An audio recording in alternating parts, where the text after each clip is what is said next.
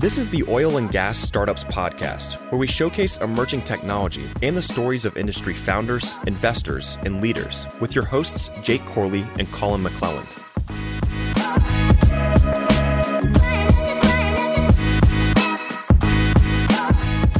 What's up, Wildcatters? Welcome back to Oil and Gas Startups Podcast. I'm excited today, man. We got our buddy Greg Milligan here from GeoNote. Welcome to the studio. It's your first Good morning. Time. I think it's your first guys. time here, right? Yeah, he hasn't been here yet. Oh, you didn't realize it because you walked in a couple minutes afterwards. He brought us an amazing gift of some super high quality tequila. No, I saw the box. The box looked nice. Yeah, we're going to have to break into that. I would normally break into it, but it's like 10 o'clock in the morning. So going to have to wait until at least 11. Can't Bit be, early. can't Sipping. be that degenerate. Sipping tequila. Don't mix it. Yeah. Don't mix no it? OJ. No OJ. Okay, so we just put it on ice. That's Yeah. what we Okay. need to actually have like a segregated section of our bar that's sipping stuff. Jake and I have both before been offered like high end whiskey, and we just downed it, took a shot of it. And Let's tell that they story. look and they're like, "What the fuck, man?" Like that was like $2,000 whiskey. So we're drinking with Toby Rice in his basement, and I wasn't paying attention to the conversation. I didn't know it was a sipping whiskey. I didn't know it was expensive. So like he gives it to me in a shot glass. So I assume like he pours Colin's, he pours his, pours mine, and we're just like, and like they did a motion like, "Hey, we're about to pound this," and I was like, "Cool." So then I shoot it, and they were both looking at me like, "Why'd you just down that? That was really expensive." Oh, He's no. like, "Here's another one." I was like, "Oh, I didn't know this was like sipping whiskey." Yeah, it's new moves. Oh, but you also I did it at chugged that the dinner. Pappy at that dinner. yeah. Well, we had a Pappy 20. Yeah, we held this like big dinner, and they're like, "Hey, you're still like way under your minimum for the dinner. You want to order some liquor?" And they ordered a bottle of Pappy's, and I didn't know, and like I just downed the shot, and everyone looked at me, and they're like, "Dude, like you didn't even sit there and taste it." I was like, "Yeah, I just wanted to flex on everyone." Like, Yeah. It was an expensive dinner for 18 people, and the Pappy was still more expensive than all the food. yeah. That's how far wild. below the minimum we were. Yeah. Yeah. So, anyways, Cool. we'll sip it. We'll let you know how how it is. We won't down it. So, give us a I like to open up the show. Kind of give us high level overview of what GeoNote is, and then we're just gonna dive in. We want to talk about everything, dirty details of GeoNote, your background, but just let us know what it is. Give us the high level. Yeah, we like to think about it when we talk about GeoNote. We kind of talk about TurboTax actually. Okay. So I'm interested to hear this one. Yeah, How, if you- how are we going to tie these two together? if you think about TurboTax, what's it doing, right? It's taking thousands and thousands of pages of IRS tax code. It's asking you what, a dozen questions, Mm-hmm. and it's doing your entire return. Mm-hmm. How's that possible, right? And so, and we know it's possible because they do it. It's very useful, right? We think something's very similar is capable we could do in oil and gas. And so for field development, we talk about field development. We're talking about how many wells do I need to drill?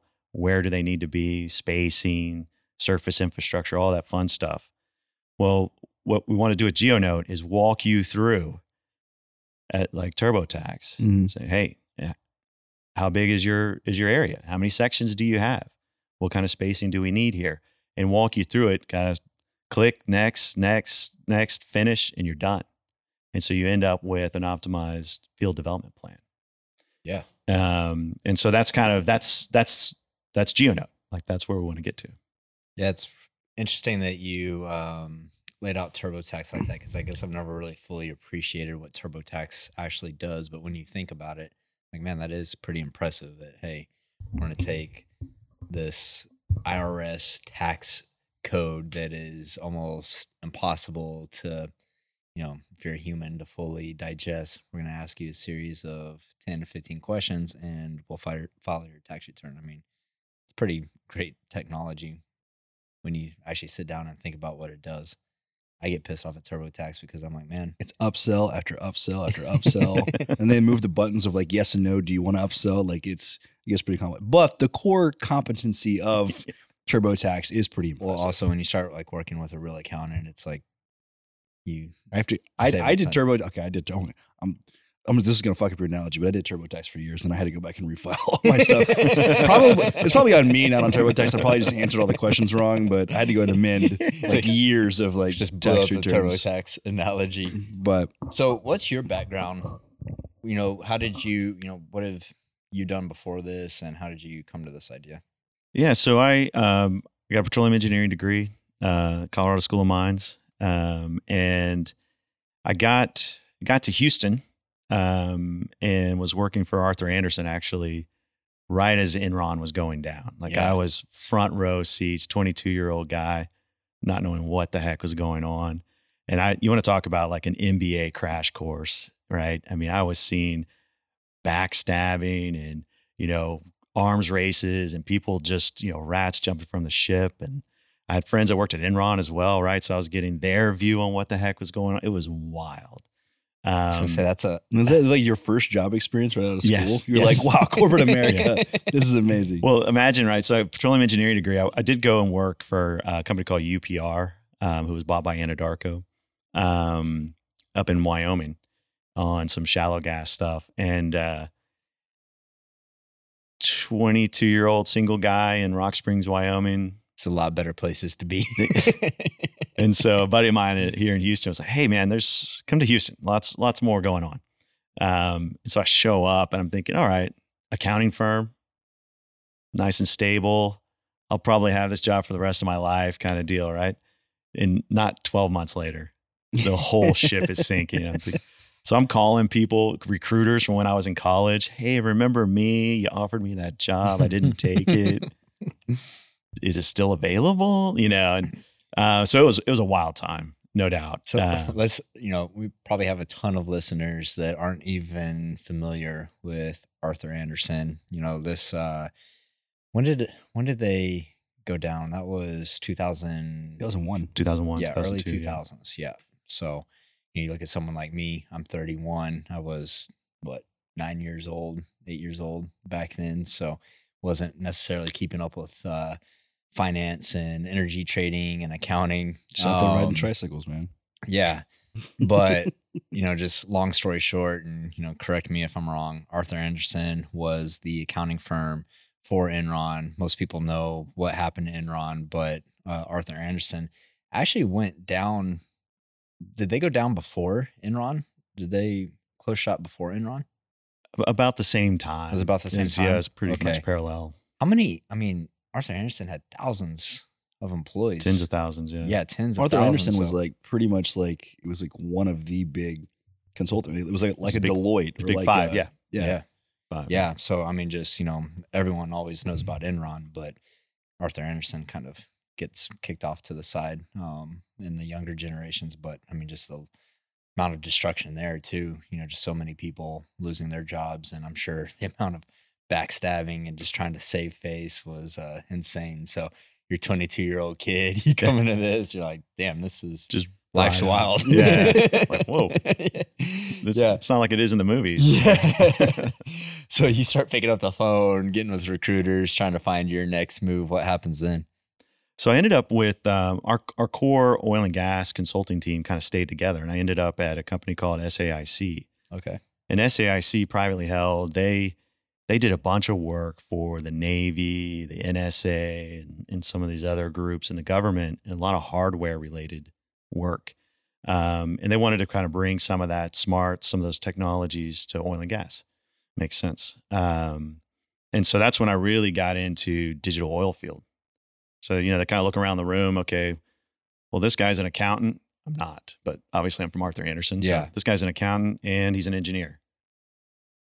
He's in. Right. Yeah. And so now I'm the digital oil field guy. Right.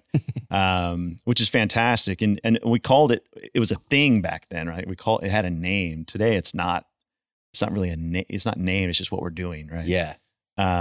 So I got a chance to work early days when super majors were spending money, putting together collaboration environments and special rooms where people would go into with big screens and that kind of stuff. So I got a good chance to work in the UK and the North Sea offshore there, and then down in Southeast Asia and Australia for a while, kind of in this vein of digital oil field, digital transfer, whatever buzzword you want to use. Yeah.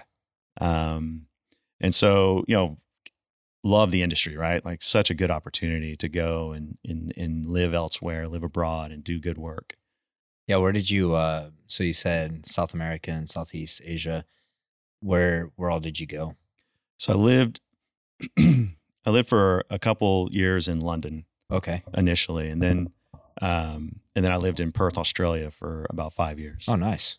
5 years in Australia. How was that? That was incredible. I got an Really? offer to roughneck in Australia once. Yeah? Yeah. The only reason I didn't go is because of their gun laws. I was like, nah. Strict.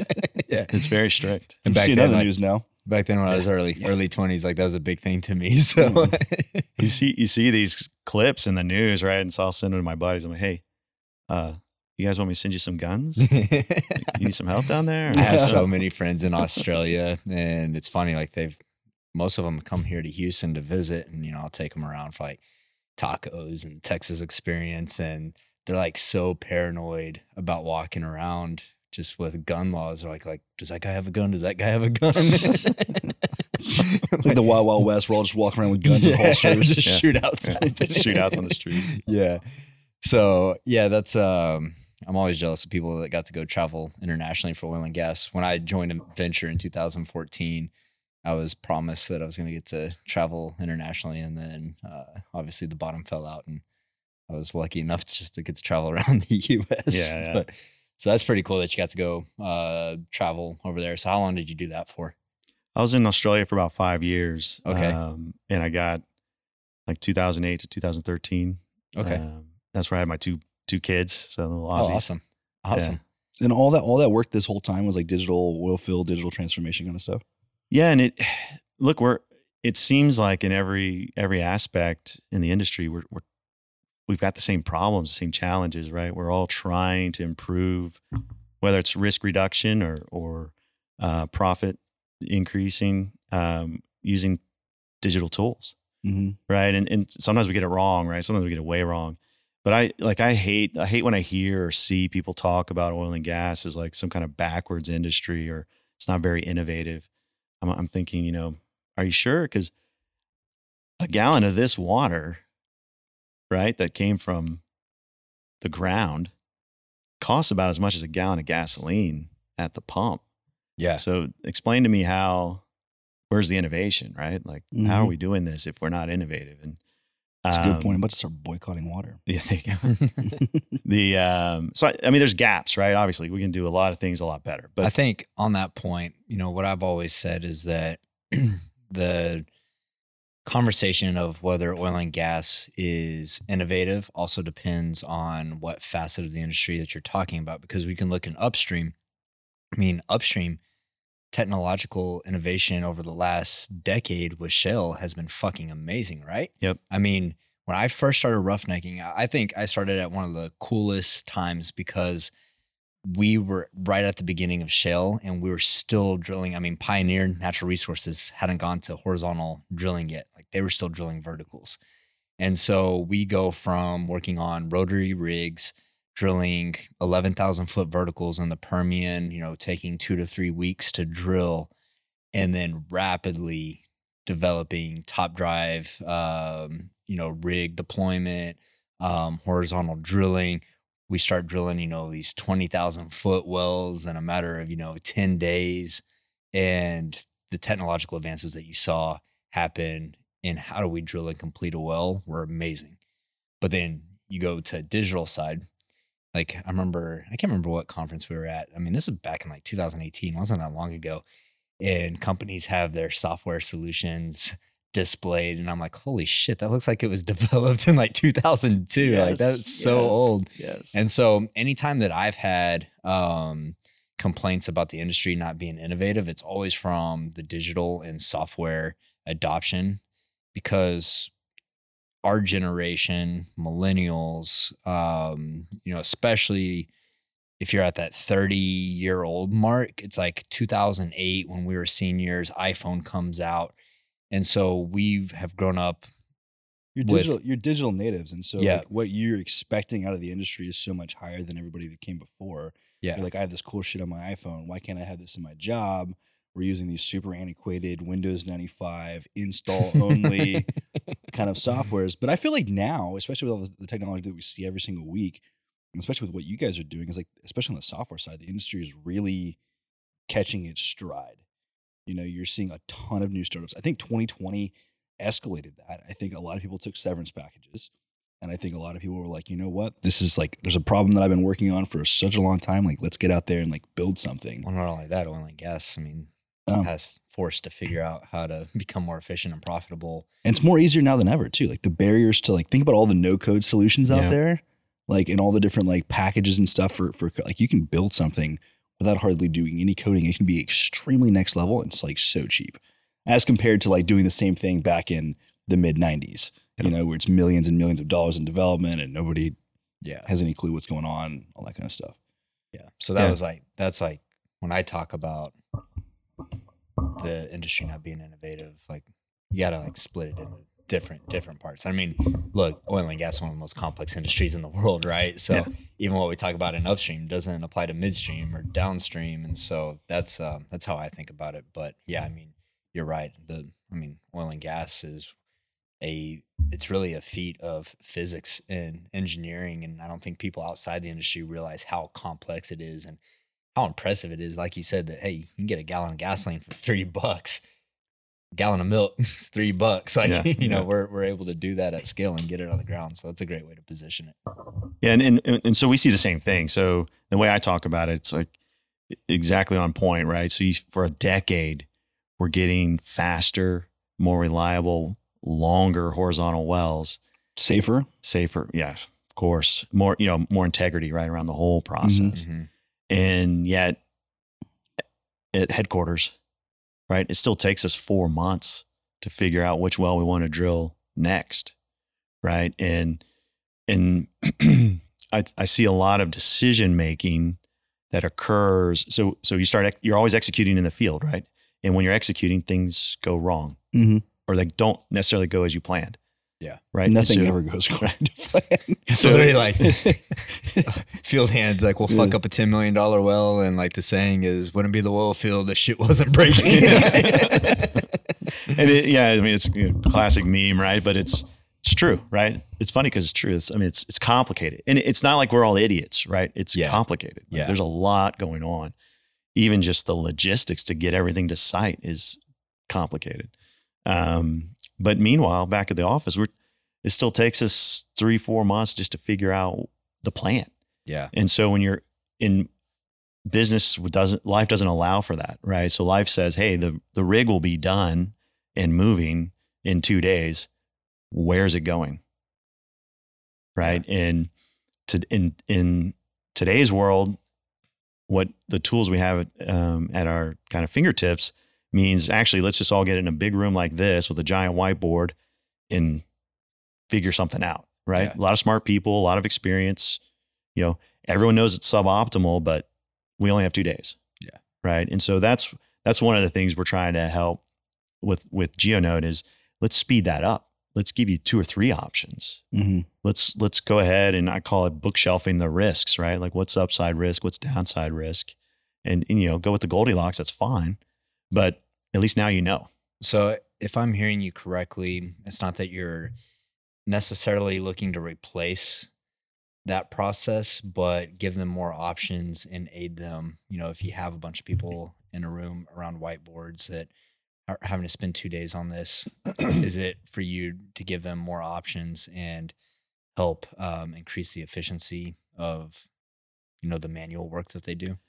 Yeah. So kind of. So I'll give you an example. One of our customers, they had a massive land position, and their investors were saying, hey, we see that you've put value on that acreage, but you haven't drilled anything over there. And actually you have no plan yet that we've seen. Mm-hmm. So interesting how you're putting value on it.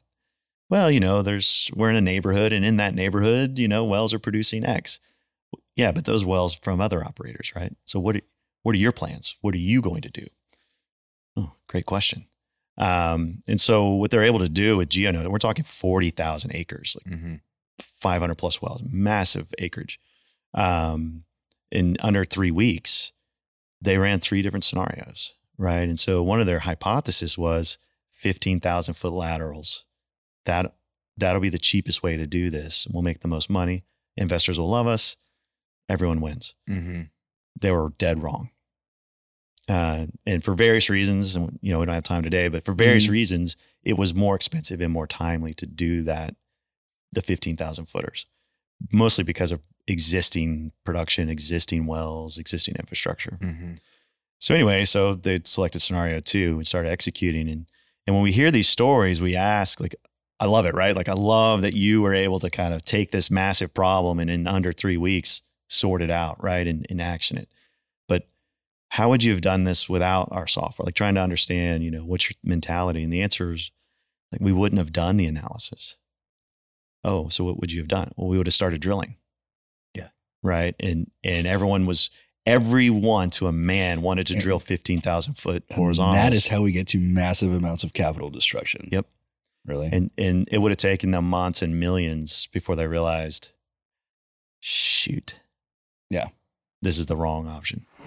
This episode is brought to you by our partners over at Liquid Frameworks. We talk a lot about all this cutting edge technology every single week. And what's crazy is that a lot of E&Ps and OFS companies are still managing all their field operations in Excel and on paper. With Field Effects, E&Ps and OFS companies can transform how they manage and control field operations while eliminating the mountains of paperwork that comes along with it. Field Effects makes field operations easy and efficient by streamlining communication between accounting, field operations, and office management. Now, they're trusted by some of the most respected teams in the industry, and now you can hear directly from them at the Liquid Frameworks ConnectFX conference here in Houston on September 14th and 15th. So if you've been thinking about ditching paper and Excel and modernizing your field operations, making your guys' lives a lot easier, come check out the ConnectFX conference. We have a link to the registration page in the show notes, and you can use our code EVOLVE or DIE for $100 off your ticket. But it's also funny because, like, in startup life, it's preached and really praised action over everything, right? And so you're like, just gonna do it. You don't want to get paralysis analysis. Like, we're just gonna do it. Well, when you're an oil company and you're talking about capital intensive projects that, the slightest of variables can really make or break a project. Like, you can't be like a startup and just say, hey, we're just gonna move. We're just gonna go drill wells. We're gonna make it work, because you can only drill that well once, right? Yeah. And so, the ability to actually run a full analysis is extremely important. And that, like, blows my mind. If you ask an operator like that and they're like, oh yeah, we wouldn't have done it. We would have just gone ahead and drilled. Let's unpack that process a little bit too. Yeah. Like, not to cut you off or anything, but like the process of them going in and like running this sim, like what kind of variables are they putting in, and how are you able to accomplish this in like 3 weeks? So let me baseline it for you maybe. So in the old world, what you would do is you would have your subsurface team figure out where they want their wells, where do they want to land them, where their targets are, et cetera. And they would work out spacing and are there any faults in our way, et cetera. So they would come up with the perfect wells that they would drill. And then at some point that gets handed over, whether it's a different group or a different person, maybe it's the same person wearing a different hat on a different day, to then sort out the surface hole locations. So where are the well pads? Like, how do we get to these targets? And inevitably, you can't place well pads everywhere you want to, right? You just can't. Could be the side of a hill, could be a river that runs through it, could be existing infrastructure, whatever. We're always moving pads around. Well, in the old world, that's basically like you turning in a report in 5th grade and the teacher kind of taking the red pen to it, right, on paper. So the planners take a red pen to what the geologist did, send it over. And usually there's like 18 meetings, between all this to communicate, right? So now the geologists sit down and say, okay, well, I can't have my perfect world. Here's what I would do. So now we've redone it. So we've recycled the whole process. And it's a lot of things. Like, it's 2 different organizations, it's different data sets, it's different tool sets, different processes for everyone. And so this takes, you can add it up in your head. We're talking about weeks now. Yeah. And then eventually, okay, we're all happy. Okay. And we go and do the permitting and all that stuff, right? Well, that's one scenario. Right. So we just did one, and now we're 4, 5, 6 weeks in. And so what happens is I don't have any more time. Like, you're right. We need to be, sensitive to the capital we're spending, and we need, but at the same time, my investors or the market needs an answer. Yeah. How much money are we spending? what's going on. You spend 2 months on plan A. It's 15-foot laterals. You realize you're going to lose your ass. Now you're at the end of the line. What do? Do you still drill, or do you buy time? Or so in this example, they still would have made money. So it still would have passed, you know, economic metrics that they need to make a decision. But the reality is, there's another scenario that would have made more money, and they just wouldn't have had time to run it, even if they had a hunch. Yeah. Do you remember in this scenario how much more money they would have made? It was the difference between 8 to 12% on the net. Yeah. Wow. Yeah, That's huge. Significant. So, you know, with GeoNote, what kind of information are you guys taking on the inputs? You know, what are those 12 questions that TurboTax would ask? You know, what type of information are you guys taking in to help run these scenarios and these different analysis? Yeah, so stick with the same scenario. What would have been different, or what was different in GeoNote, the tops of the formations that the geologists are interested in, not everyone, but the ones they're interested in, are in the software. Mm-hmm. So they've been able to load that up off of their evaluation, or, you know, maybe they purchased some data, whatever they did. So that data is there. And then so that's one thing GeoNote wants to understand, you know, what formations are you interested in? And the other thing is, okay, where are your sections? Like, where are you? Like, where on the surface? Where do you have space? Where are your sections? Where are your mineral rights, et cetera? And so that's a GIS thing. That's, you know, okay, we're here. The land department says we got this, et cetera. Mm-hmm. So now I've got the surface data and the subsurface data. The surface data, like in shape files. Yes, that type of stuff. Yeah. Shape files, KMLs, KMZs. Mm-hmm. A lot of people work in Google Earth. Some people work in Esri. But now I've got them all in the same spot. So now I know where the rivers are. Mm-hmm. I know where the existing pipelines are. I know I can't have a pad there, right? Then GeoNote will ask you, okay, well, what kind of tolerances do you have when you on your well design for, you know, the angles you want to come in at, and where you want to land your wells, et cetera, and then your spacing, or your gun barrel view, so to speak, on how you want to produce that. So now I've got an understanding of where I am on the planet. That's important. Mm-hmm. And I have an understanding of my norms on spacing and well design, also important for execution. Yeah. And now I can start placing planned wells. And all of this happens before lunch. Yeah. Right. And so, and we may not like it, right? Like it may not be right, but we've got something. Yeah. Right. And so now I can get into the nitty gritty, the actual engineer, like the actual, like, you know, knowledge worker part of, okay, well, what's more economical? What's more risky? Right. And getting into running some scenarios. What if we do this? What if we get a little closer to that lease line? Right. We think our neighbors, we think they depleted, you know, for a while now. So that kind of sucks. But what if we sneak another well in there? What's that look like? Mm-hmm. Yeah. Right. And so you have time now. What we find, customers, like in my head, I don't know why, but I always thought, oh, you'll get the answer faster and you'll get to go action. What we found is that's not always the case. Sometimes you do still have more time to think about it. And so they'll run more scenarios. So they'll want to understand more and more and more before they have to make a decision. Yeah.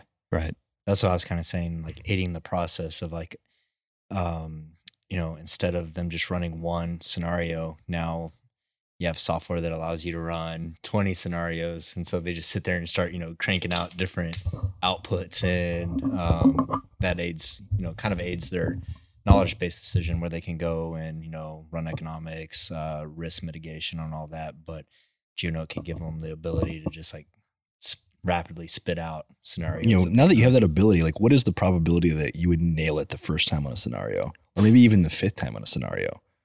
But now if you have the ability to do it 20 times, it's like that, maybe that seventh or that eighth time was like, that's the money one. You know, we've refined all these different variables. You have different thresholds for things. You notice new things every time you take a look at it. Yeah. One of the problems that people always talk about is the sister well effect. Yeah. Which is, I'm sure you guys know, but for others, it's basically the parent-child relationship. I drilled this well, completed this well, produced this well first. What's the well next door going to do? Mm-hmm. Right. And there's a lot of math. There's a lot of people thinking about it. And it's actually a very complicated discussion. And we had a customer ask us, what can you guys give us something for this? And the short answer was, well, no, we can't. Like they're still complicated. You guys still need to do your job. But if you have 8 different specialists in your company that all have, that have 9 different opinions about this, you can model all 9. Mm-hmm. Right? Yeah. You can figure out, is Dave, like, is he just really, really conservative? Right? Or is Sarah just really aggressive? Or are they actually a lot closer than we thought? Right? Yeah. And so now you drill the first couple. Hey, Dave was right. Okay, go to the Dave plan, Mm-hmm. right? Because we know what it is. Yep. Yeah. Right. So when developing GeoNote, kind of going back into the business side for you, you're a petroleum engineer by trade, obviously worked accounting, consulting, those types. How did you go about building GeoNote and actually developing it? And, let's talk about like where you got the idea. Obviously you got the idea just from your experiences in your career, but like what made you make the jump to actually build it, and how did you build it? Well, it's funny because you guys talked about it earlier. I remember the moment I was sitting in a room, I was getting pitched some software, and I'm not keep the innocent out of this. But I remember thinking, oh, this person has their internal, reporting system up on their laptop. Unfortunately, it's on the screen right now, so everybody can see whatever, reports he's got to do. And then he kicked off the demo. That was actually the software. And I thought it was just some internal like hodgepodge tool that they cobbled together to, to the CRM kind of thing, Yeah. And lo and behold, no, this tool is used by hundreds of oil companies all over the world. And this is how, and I'm thinking, it looks like Windows 95, Yeah. right? I mean, it's terrible. Yeah. And I think that was the moment where I had the kind of courage, like, I think I can do better than that, right? Just full stop. The problem had always been percolating. And the problem in my mind was, how do you marry that geospatial data, the location data, with the analytics, with actually doing the work? Because inevitably, if you've got a great map, it's fantastic, but that's all you have. You got to go somewhere else to do the work, right? And great maps are good to communicate and all the things. And likewise, if you've got a great analysis tool, chances are what you're thinking about, what you're analyzing, the system has no idea where on the planet you're talking about. And in our industry, that matters, right? And so that was the thinking, is how do we pull these two things together? And some of our design principles were around the pains that we'd been feeling using the older software. It was difficult to collaborate with. You can't share with people. You have to either take a screenshot, put in a PowerPoint, or download a file and email it. I mean, those are more so folks for the individual, as opposed to like it's teams that are making these decisions, right? Right. And nothing in the field gets done in a vacuum. Yeah. There's always 6, 7, 8, 9, 10 different organizations, working, vendors, suppliers, partners, regulatory bodies. Everyone has a hand in this. And so not only in my team making a good decision, but I got to communicate this, right? The surveyors need to know what to work on. So how am I going to share that? Right now, it's an email with an attachment. And as soon as I send that email off, it's out of date, right? But with the way we designed GeoNote, I send you a link and you now have access to the model, the part of the model I want you to have access to. But we're looking at the same data. There's no, oh, Dave, I sent you an update on Wednesday. No more of that, because that's like you lose weeks doing that. Yeah. And so that was our vision. And for me, my co-founders, Jose and Carlo, like, these guys are like mathematic geniuses, right? And they very much come at this from a math and engineering perspective. And we told ourselves, we can't do old school tech. We got to bring Silicon Valley tech to this problem. And so we're using similar tech stack to YouTube, Reddit, Yahoo Maps, all these guys, coding as much as we can in Python, to leverage the cloud, right? Mhm. Like going into this, we know, and look, the older technology, God bless them, they didn't have all this, right? When they started, No, that's what I mean. right? Like we've People don't got this understand advantage. how important the democratization of Yeah.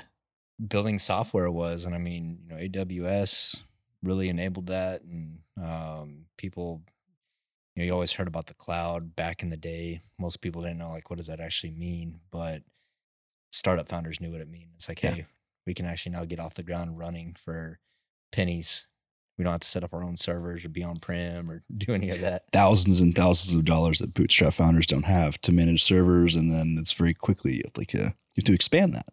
Yeah. And And it's a skill set that we don't have to have, right? I don't have to have an infrastructure guy on the team, yeah, right? Right. And those guys are expensive because it's complicated. Yeah. And so now I get to design the whole stack, knowing I have infinite capacity in the cloud, and all I got to do is get it to the user in a way that they can understand and navigate the end.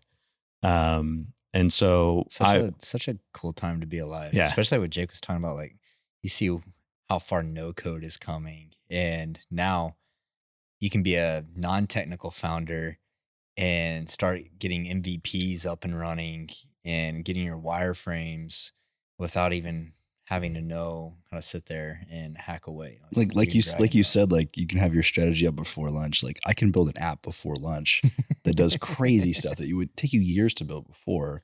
And then on top of the no code stuff, you've also got like this huge ecosystem of open source. And a lot of the big tech companies, a lot of people don't know this, but like Uber, Lyft, some of the other like major tech companies, like their dev teams actually open source a lot of the technology that they use. And so you can actually go onto their websites, on the dev portals, and have access to all of that and build apps on billions of dollars has been poured into this. And now you can use it for free. Yeah, it's crazy. And it's being built and it's being contributed to by the entire community. Like that's absolutely wild. Yeah, it's a great way to develop because you get the testing, you get it, like when you get people looking at it from different angles, it's great. And we've got a bunch of that as well. We leverage others, when we can, and then we put back in where we can. Working with geospatial data, that's kind of I don't want to say it's a niche, but it's a bit of a niche, to be honest. And so there's not a YouTube video you can go watch. How do I do this? Maybe there should. We can make it. Yeah. I don't think anyone would watch, but we'll get 5 views on it. but so putting back into once we figure things out is something we try to do more and more as we can. But you're dead right. There's a lot of open source out there. It's great. Yeah. And I've had the privilege of seeing what you guys have built. And it's absolutely phenomenal looking. It's great UI, great UX. You got to see it? I've gotten to see it. Yeah. Oh, damn. I got the full demo. I can see it. Yeah. No, so I mean, it looks great. And you guys have put a ton of thought into like where things go. And like, I think what helps, and we've talked a lot about this, is that you're not like, you didn't have a solution searching for a problem. Like you're a guy who you're building a solution to a problem that you yourself and the team have experienced throughout your career. And so you intrinsically understand the problem. Like you're building it for you. When you build things for yourself, it is always going to be so much better than you trying to be like, oh, I'm going to go out and build something for somebody else who's experiencing this problem. If you're not like the target demographic, it's so hard to intrinsically understand that, And I think that bleeds through, seeing what you guys have built and me seeing a lot of things that are in the space. Like, you know what you're talking about, you're building it for yourself. Yeah. We have, one of my co-founders, Jose, I call him the first customer, right? Cause he's just such a grump about poor design, poor workflow. Like he's just a grumpy old man about it. And so when you show him something that is poorly designed, he tells you, right? And so nothing goes out the door unless Jose approves it. You need one of those guys in software development, like somebody who's like very privy to like what good design is, good UI, good UX.